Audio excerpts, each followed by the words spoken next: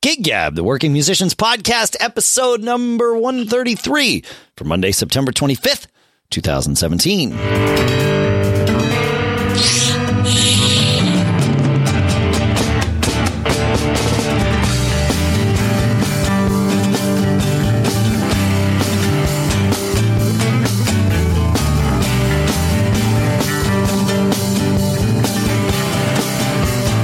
Greetings, folks, and welcome to Gig Gab, the podcast by, for, and about working musicians here in Durham, New Hampshire. I'm Dave Hamilton.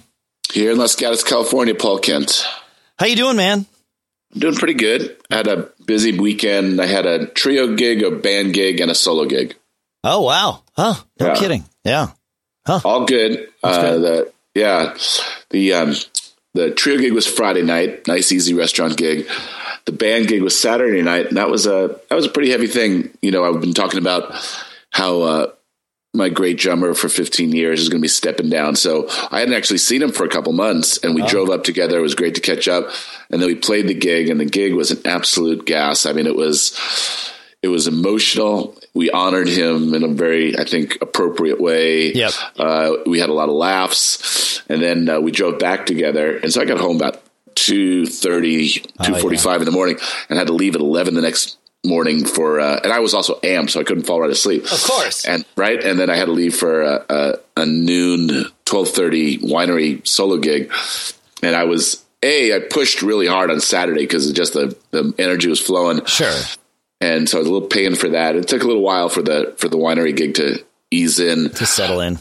But it was do you drink a lot of water in those scenarios? Like, I mean, I find that's like, if I don't do that, I can't sing 2 days in a row.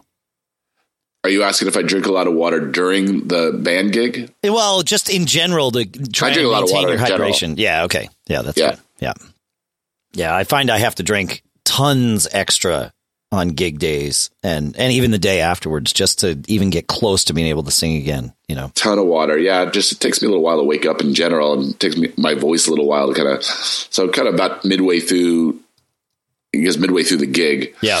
Is what I started to feel about right. So that's good. Well, that's good. Yeah. At least it got better during the gig and not worse. Yeah. And again, I just was reflecting Sunday night about all this music. You know, I've been so fortunate, and I just really enjoy everybody I play with. I just, love what I do. Yeah. And I love, that almost just about every gig. I don't think I've done a gig anywhere for quite a while where at least not a couple of friends, go out of their way to come see me, which is that is really, really, really rewarding. And so I'm just a little bit in that bliss state right now. Yeah. Well, that's good. That's why we do what we do. That's sure. Yeah, man. Yeah. I had, I'm trying to think. I had a few gigs last week. I had at least one, maybe two with Amanda. They all start to blur together, man. I played Monday night with right. So I played Monday night with Amanda at outdoors. It was actually awesome. It was raining in the afternoon, and they should have canceled this gig. But they didn't, and we were kind of bummed that they didn't. I was like, who wants to be outside, even though we're under a cover? It's like nobody's going to be there, or whatever. Well, it turns out, even though it was drizzling a little bit, everybody else in Portsmouth had closed down and canceled all their gigs. So this was the only place happening, and the place just filled up, and we had a really fun time, and so that worked out. And then Thursday night, I got a call from a friend of mine who is he's now the director of music education at the Rochester Performance and Arts Center, which is a new thing here in Rochester, New Hampshire. It just opened up. They sort of refurbished this old building, and they're doing all kinds of great stuff there. They're going to have lessons, and they've got a little performance space, and this was their grand opening on Thursday night. And he said, man, I'm trying to put together a band to play. Would you do it? I'm like, of course, no problem. He's like, great. There's drums there. No worries. Like, okay. So I threw like cymbals or whatever in the car just so I'd have like cymbals, a snare drum, like the things the drummers bring. This would actually be a good thing. Like if you tell I was thinking about you, if you tell drummers, you don't have to bring anything. Like when I auditioned with Uptown, Gary said, don't bring anything. We have everything covered for you. Well, I left everything in my car because I didn't want to be a jerk, like walking in the door with stuff. But I had cymbals, a snare drum, a kick pedal, and a throne, right? Because those things can be a disaster if they're wrong. So that could be your, a litmus test for drummers, like how well prepared people laugh at me a lot because I always have an extra cable or an extra this and I'm a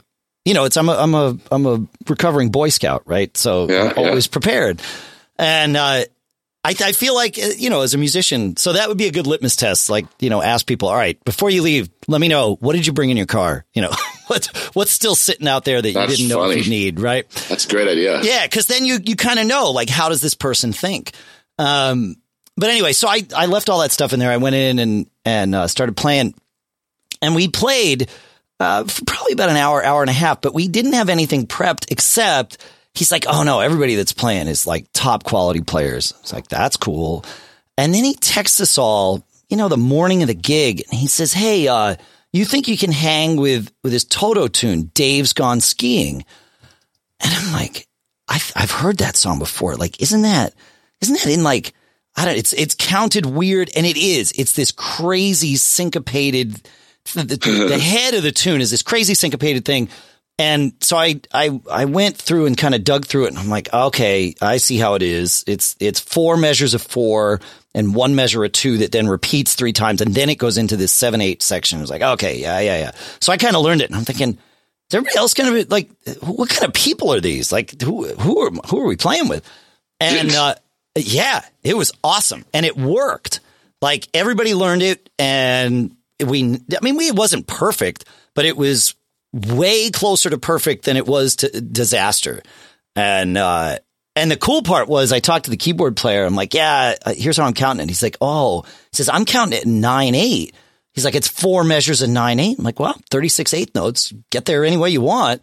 That's fine. I said, the end of it doesn't feel like the feel of the turnaround is definitely for me was in 4. I can't count that in 9/8 and lock it in. But that doesn't matter. If we're all good, the fact that we're having this conversation means we're going to be all right. We're all thinking the right way. Right. And it was a pleasure. I've never had the opportunity to play that kind of music out before. And we didn't play much of it, but we jammed a little bit on a few things. And, it's kind of a lot like the stuff I've mentioned when I go down to Connecticut. I play with some old friends where we used to play stuff like that all the time, and we get together and do it. But it was interesting playing music like that on stage in front of people that were really into it and really appreciative. So that was cool. It was fun to, have to challenge. And it was interesting because throughout the gig, I didn't know these guys. In fact, I had just the way it worked out, I wound up playing music with the keyboard player before I ever had a verbal conversation with him. And in the middle of the gig, at first I'm like, oh man, these guys can play. I got to step up my game to be able to hang. And then I realized, oh, wait a minute, he's feeling that way right now. And now, okay, he's feeling that way. It's all right. So none of us were on stage at any point in time thinking I'm the best musician here. All of us at different times were thinking I'm definitely the worst musician here, which was great, and everybody was real supportive and it was good. So that was fun. And then I went and saw, I played a gig Saturday night. We had a wedding gig. That was actually a ton of fun up at this place called Castle on the Clouds. So it was a good. You play there before?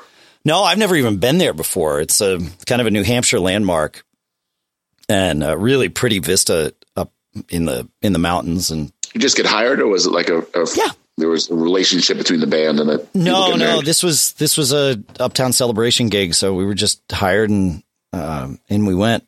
But it was a good gig. Obviously paid really well, like weddings do. And what is great? What is the ballpark pay scale for weddings back there? So we as a band, I don't think I'm speaking out of turn here. Well, it's a weird question, right? Yeah. No, it's anywhere. I've played weddings here. That one I think was like a $4,000 wedding. I walked out of there with more than $500, right? I've played quote unquote cheap weddings for like $2,000. And then I've played some that are more in the like 5 or 6 range. So 4 is probably,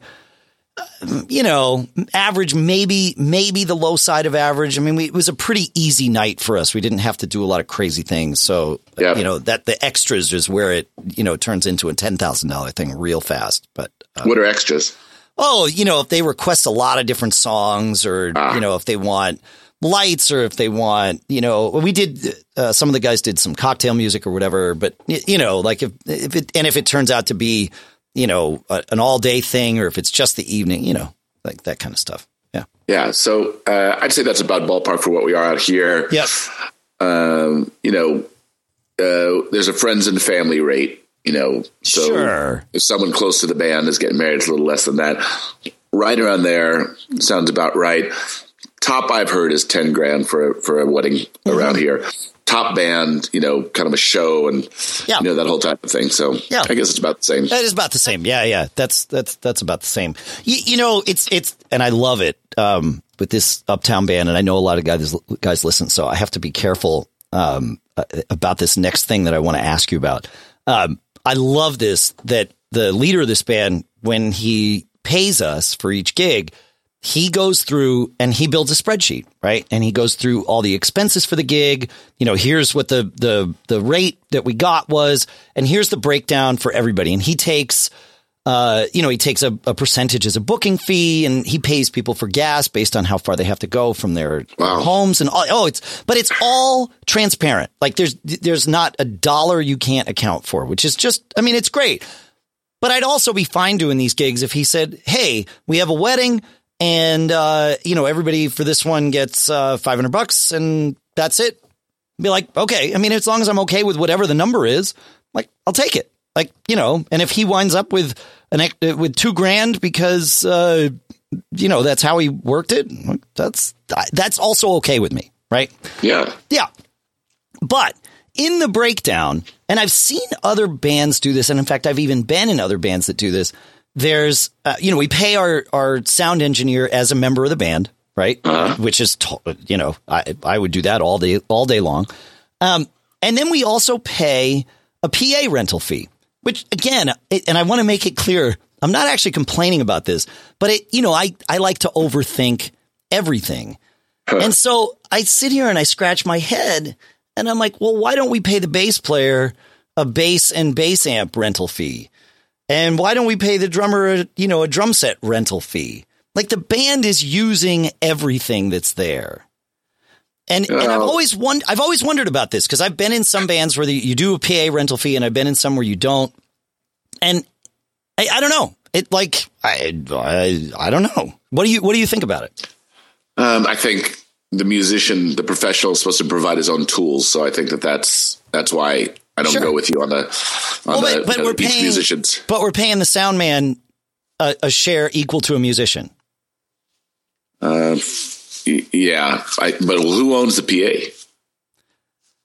Let's assume the sound guy owns the PA, just like the bass player owns his amp and the drummer owns his stuff. Let's assume. I think it's actually a little more complex than that, but for the sake of this discussion, yeah. So, it just seems to be an accepted thing, and I like to challenge the status quo. Yeah. So I thought it'd be a good conversation to have. At least so fair market value on getting a sound company in, right? Yep. Versus the value of having it in-house. So I've bought a PA and upgraded a PA and invested in a PA. Oh, me too. Over time. I own, a good chunk of the Fling PA. Absolutely. Yeah. Yep. So let me back up here. So, as a leader, I just say gig booked and here's what the pay for it is. Sure. In general, it's about, the 10 guys in the band plus Bill. And now lately, Bill has some helpers for loadout, that type of stuff. Yep. And so in general, it's roughly about, a 1/12 share per man. Okay. Yeah, fair enough. I try really hard to have a minimum and not pay the guys under minimum. And there are gigs where I don't take anything for myself, or I take a little bit less. Okay. But it comes out in the wash. And so, I also pay for the web hosting, and I also pay, when I think the band needs advertising to support a certain gig and all these types of things. So in general, that comes out when we get a big money gig. You know, I'll pay myself out for that type of stuff. Sure. But 90% of the gigs is just not 90, 80% of the gigs is about a fair. I don't charge the band for the PA. But if I need to buy something for the band, you know, for this PA, you know, I may, you know, like I say, only when big money gigs come around. So the club gates are easy. They're straight ahead. Yeah. And most of the privates and casuals are equal shares. But the business stuff has to come out in the wash. I never charge for my time.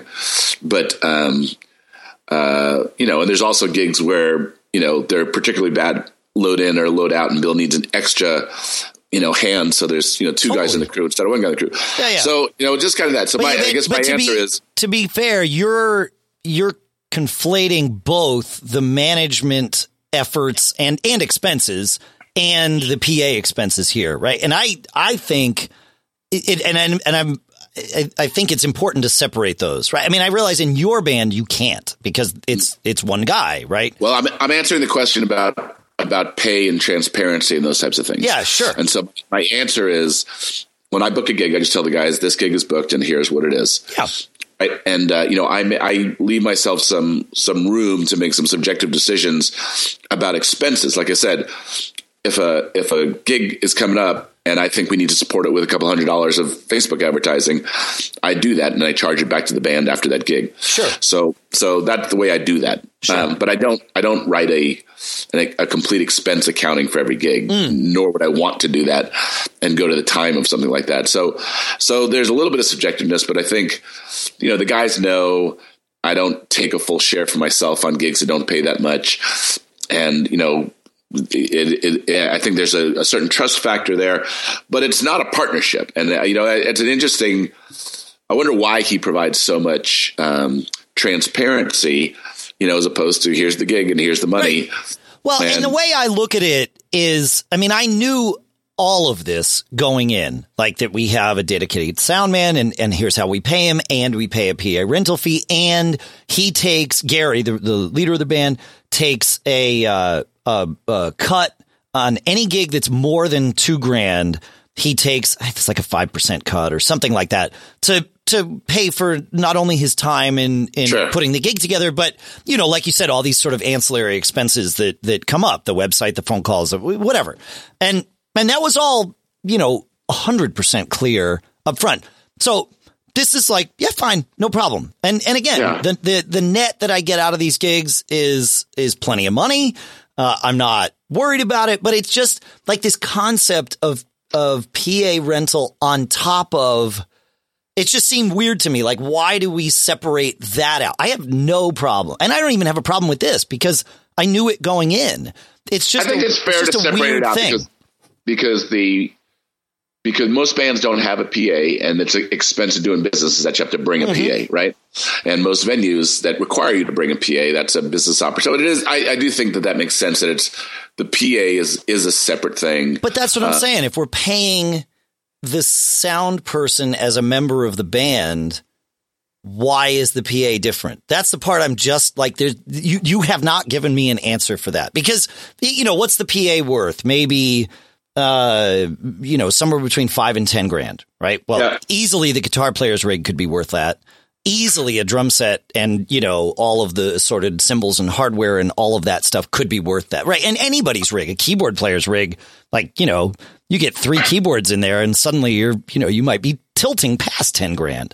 So I guess the question I'm asking is why is this PA rental a normal, because I've seen it time and time again. It's just like, oh yeah, you know, you got to pay the somebody. I think it's because most sound engineers, most for hire sound engineers don't come with a PA. And if they did, you'd pay that. I mean, I think, the nature of that labor is that, you know, these are workers and not asset holders. And right. And I think that's more an industry norm. So yeah, that's why it is. Yeah. If I think of like the 10 people I would call if I needed a PA, if I needed sound, yes, I can think of 8 that are just sound engineers that'll walk in and mix you. And I can think of 2 that have sound companies, and you might pay the sound guy X and sound guy plus gear, you'd pay Y. So that makes sense. I think, if you were to go back to your leader and say, I'm going to charge you for my drum kit. My drum rents. That's what I need to do is just I get your answer. Well, I know what my answer would be. Yeah. I know. But still, that's what we need to do as musicians. We need to change the narrative here so that, I'm hired to play the bass. I assumed you had one. You just wanted me to play your bass for you. Oh, you want me to bring a bass?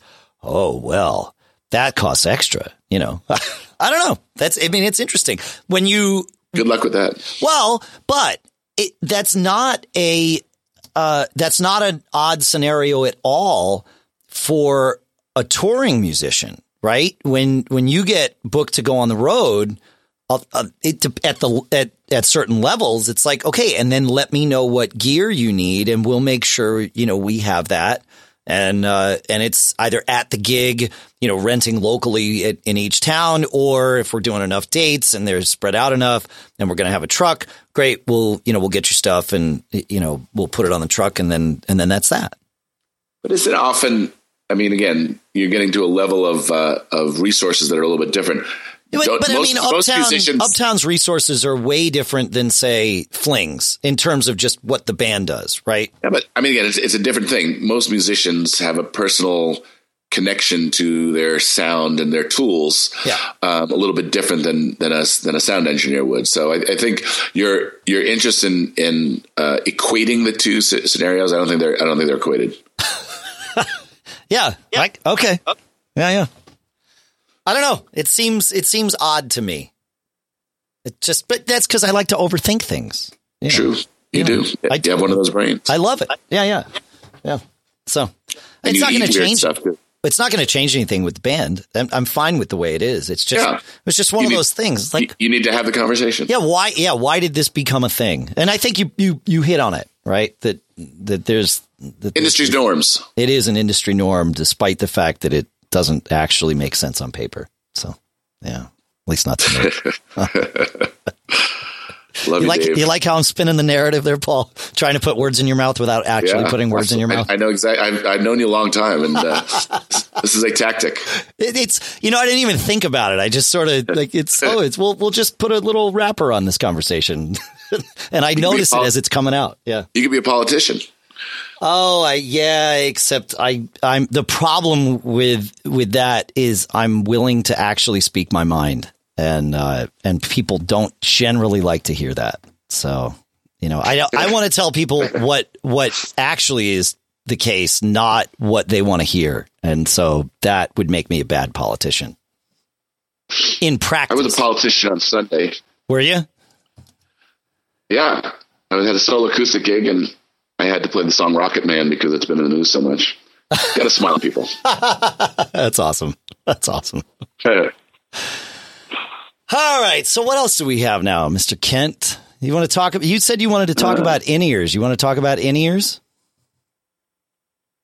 Uh-oh. Well, we talk about in-ears probably almost more than anything else on this. So I tried to use – so I bought a new Shure wireless system, and it happened to ship with some Shure generic, not molded. Universal fit. Yep. Yeah. And, my ears canals must be weird because I never have had ones that sit well. They fall out. And so, I kind of struggled with that. And, I'm thinking that I want more ambient than what my in-ears provides. I have UE7s with a port. Hang on. We're gonna see if we can fix the Skypiness of this. So just stand tight, folks. We will actually be back faster than you notice. All right, we're back. Okay, so you want more ambience, yeah? I think I want more ambience. And again, here's the thing: I am constantly struck by how much better it feels to feel the band. And that isolation factor just never. How many years have you known me fighting this thing? Yeah, and I've had a great mix. On occasion, I still fight with the fact that things change over time, and because I'm leading the band, I can't constantly mix myself. But things get louder over the course of the evening. Different things get louder in different ways over the course of an evening. I would say overall, they don't work for me. Okay, so I have to ask about that because I've been spending a lot of time with different sound engineers lately. And one thing that I noticed that really impacts my ears. So the way mixing boards work in general, I mean, you could have a setup where you actually got, splits pre-gain and all of that stuff. But generally you don't. I don't think your band does. My bands don't, certainly. Where the way it works is, you plug a microphone cable or whatever, you plug an input cable into the mixer, you set the gain on that, and that gain affects every send from that channel, right? So it doesn't just affect the sends to the mains, but it affects the sends to the effects and also the sends to the monitors. So when you were saying this just now, it reminded me of a thing that I actually had to deal with Dave, our engineer for Uptown, and the previous drummer did not use in-ears, and so was not. In-ears make you way more hypersensitive to the nuances of your monitor mix, right? I mean, without question, because it's right there. And I went up to him after a thing and I said, "Hey man, you adjusted the gain on my snare drum, didn't you?" He's like, "Oh yeah." He's like, "I had to bring it up." He's like, "I didn't need much of your snare in the mix initially, but then for the second set, I needed more. So I brought up the fader. It wasn't enough. I realized we didn't have enough gain on it and I turned up the gain." I'm like, "Okay, right. But here's the thing. I have that in my ears." And his eyes opened. He's like, "Oh, I'm sorry." Oh, right. Yeah. I mean, he knew, he's a really smart guy and he just wasn't thinking about it. And so I wonder if Bill is adjusting gains to get those just right, throughout the gig. And maybe that is impacting what's happening in your ears. I'm sure that is part of it. Part of it is the actual mix. Right. But part of it is actually things going into microphones and musicians turning themselves up. Sure. Because that will, depending on how your things are wired, yes, it can be that when a musician turns up on stage, it impacts what's sent to the house. It depends on the way it works, but yeah, that's certainly possible. Yep. And then, like I said, I'm just used to, as soon as I take an in-ear out and I kind of literally feel the air moving on stage. Yeah. It's really hard to go back into isolation. It's really, really hard. I mean, you feel like you're connected to the live performance. And I don't know, the number of times I've had a perfect in-ear mix that I can live with for a whole night, I can count on two hands. I generally have gotten to the point where I'm just getting vocals. So I can absolutely hear myself and not have to push so hard, and can hear a blend for harmonies. Yep. And I'm just having one in, which I know is highly recommended not to do. Right. But yeah. Yeah. Cause you'll make that. I mean, you're not protecting one ear, and then with the other ear, you're going to run that louder than you would if you had both in. So you're actually potentially hurting both ears doing that. And I know you know that. Yeah. I do know it. So anyway, I'm still, after all this time, still fighting the in-ear process. I'm fighting the change. I'm fighting the comfort zone of actually feeling the band play with the ears out. I don't know.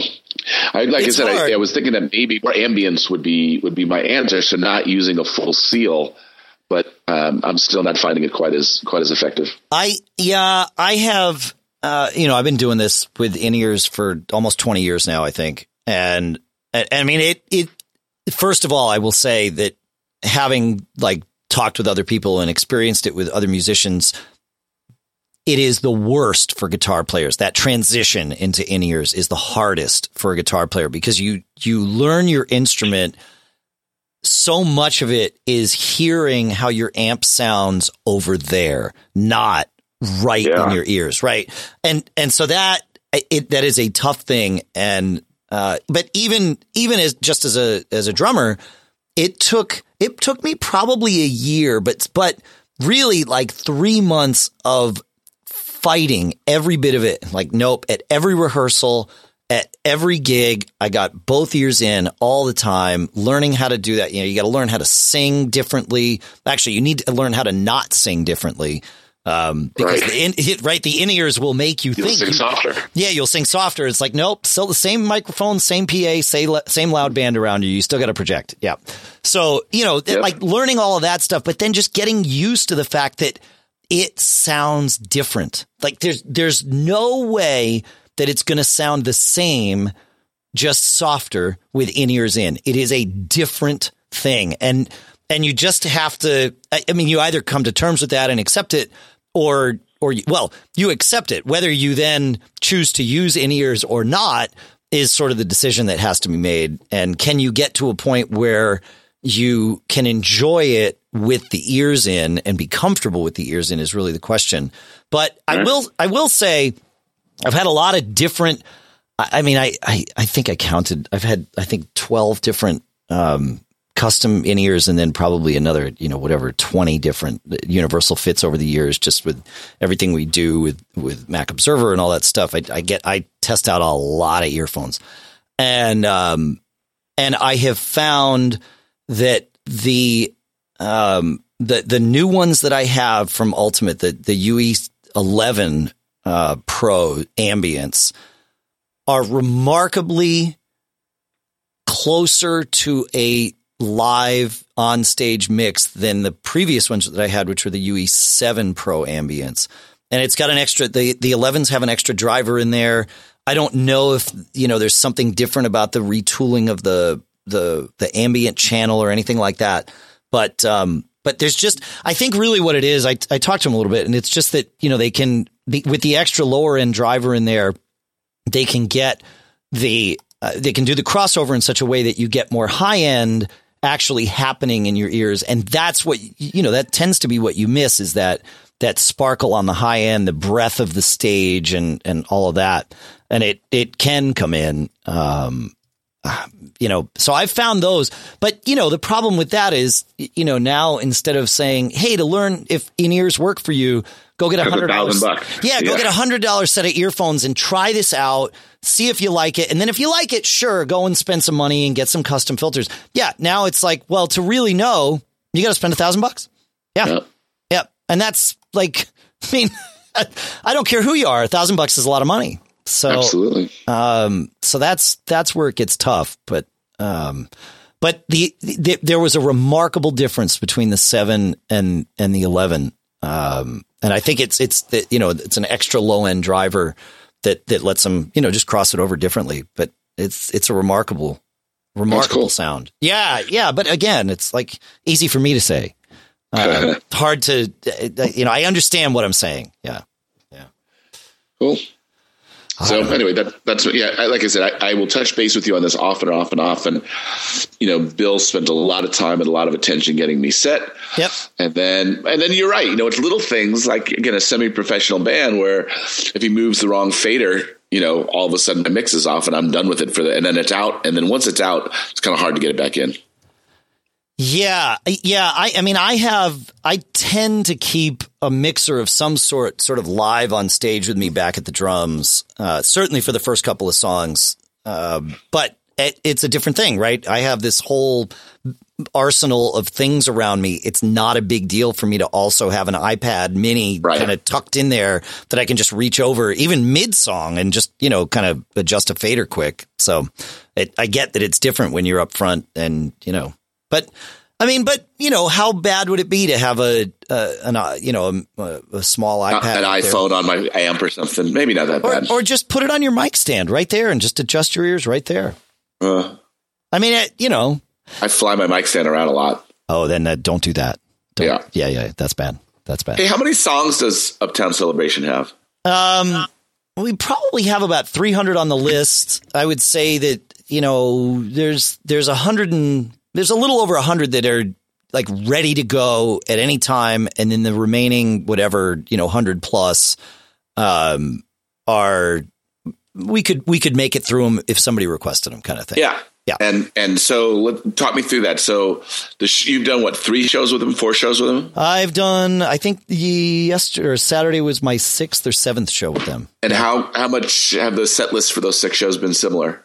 70% of it's the same every night, and then it changes 60 to 70%. Yeah. how does it work with that 300 song set list? So you're just expected to be familiar with all those in case they get called. He sends out the set list days in advance, and if you have to sends it out in advance, yeah. And but audibles happen. Like the other night, he called in the middle of the gig. He called "Hey Ya" for that Outkast tune. It was like, okay, we've played that once before. We've never rehearsed it, but you have a pretty good retention, right? Like once you play something, it's kind of in there, right? Yeah, I do. But I also have charted all of these things. 300 songs. The ones that I need to chart, right? So like "Hey Ya" is weird because it's a 5-measure phrase. I mean, now I don't need to chart it, but the charting it allows me to sit here now at a moment's recall and say it's a 5-measure phrase that happens, and the last measure of it is a measure of 6, right? Yeah. And it's just that way throughout the song. And then there is a stop. Like 3/4 of the way through the tune on a certain vocal line or whatever, but I just have that marked in my chart. So when he called "Hey Ya" in the middle of whatever tune we happened to be playing, it was like, oh crap. Okay. But I have my iPad right there. And so I just like pulled it up and got it in there. I actually added it to the set list. I had enough time to. And the guy who owns the band is the musical director on stage. He is. Yeah. So does he do things to help you through stops and stuff like that when he knows he's called something that is likely there's going to be some fogginess on it? Yeah. He doesn't sing at all. So he is always free to kind of be, wherever he needs to be. But between him, everybody will cue me for the most part. We had some moments the other night where our singer got a little, I don't know, you lose a little bit of focus, and he was we were playing Shout. And, the Isley Brothers tune, kind of a la the Blues Brothers. And he always cues the stops because you never really know where Marty's going to stop. Well, he didn't cue the stops. And it was like, oh, hey, man, remember me? We haven't actually rehearsed together. I just watched your hand. And he looked at me and he kind of shrugged like, oops, it's fine. Yeah. People were having fun. It all worked. But I'll get cued or, things like that for sure. But you also get a couple days in advance notice and it'll call out, hey, we're going to be playing this. So she'll brush it up. Yeah. Make sure you have it. Yep. Yeah. And again, very, very little, and everything is to the record. So there's there's not a lot of built-in unique things to the songs that your band does. No, there's quite a few segues and transitions that this band has, but the few rehearsals that we did have, that's what we went through. We're like, okay, this song's straight like the record. Do you need to play it? Nope. Okay. Next one. Is this, this is straight like the record. You need it? Nope. All right, this one, we do this weird thing. We better play it. It's kind of obvious when we got together for rehearsal, which things we actually needed to rehearse. And it's like, do you need to play September? No. But however, September, we transition into We Are Family. So let's play the last chorus of September and let's learn how that tempo change happens and where it happens. Like, yeah, okay, cool. But what's the most out there unexpected song that band plays? Oh, I don't know that we play any out there unexpected stuff. That's not the point of that band, I don't think. That's kind of why I asked the question. Yeah, I could probably come up with something, but it's not going to be that out there. No Fish. No. That band wouldn't play Fish. That would surprise me if we did that. Yeah. But we've done, things wind up getting called. We played, we played some Journey song that was, it was, it wasn't a surprise song that everybody was like, hey, what band is that? Everybody knew it was a Journey song, but it was a song that we'd never played before. It was like, that's interesting. Sure. Okay. But it's fine. that's not the point of that band. It's just, go out and have fun. Yeah. And people pay us lots of money and it's fine. And they get to sing along. We earn it. It's like, it's how it works. Yeah. Cool. Yeah. Cool. Yeah, man. Yeah. It's crazy though. It's crazy.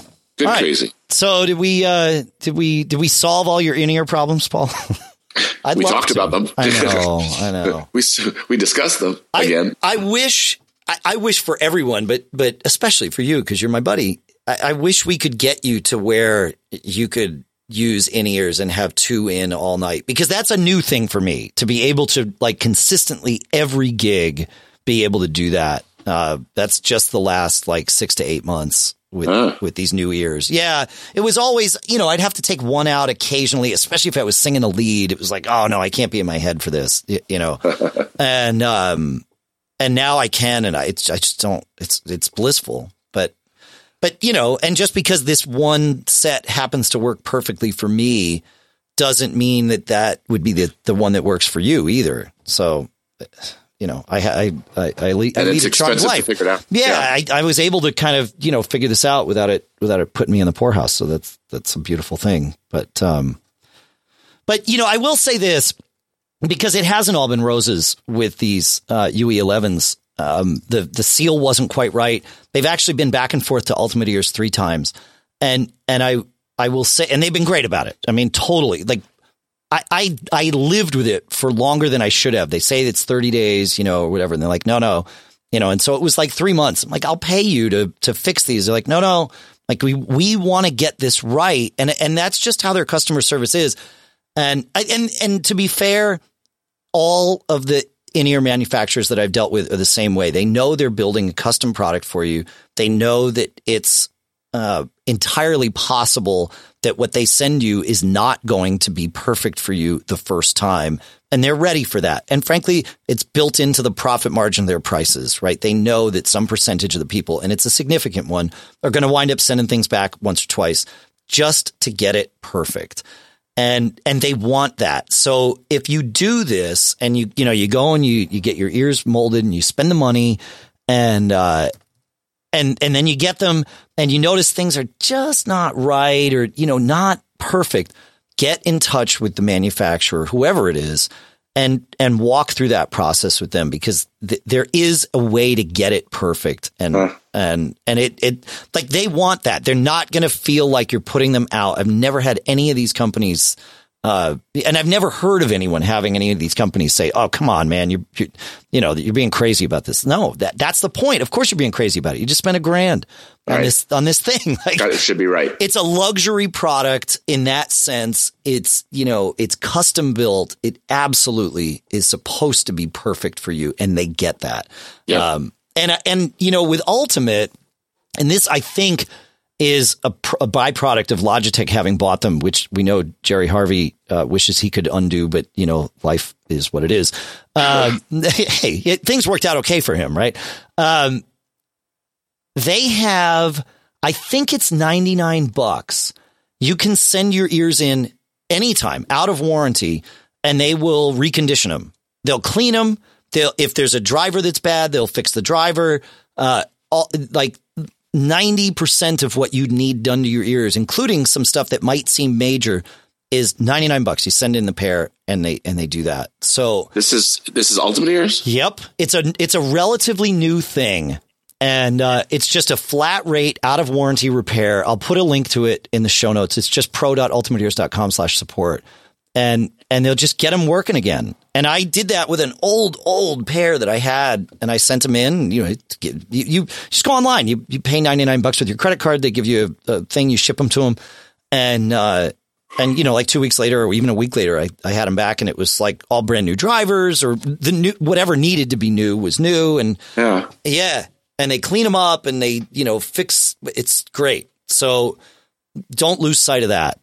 I haven't seen that from anybody else. And maybe their repair prices are about the same everywhere else, but they're not out there just like saying, "Here, come get it." Yeah. Because they want them to be right for you for a long time.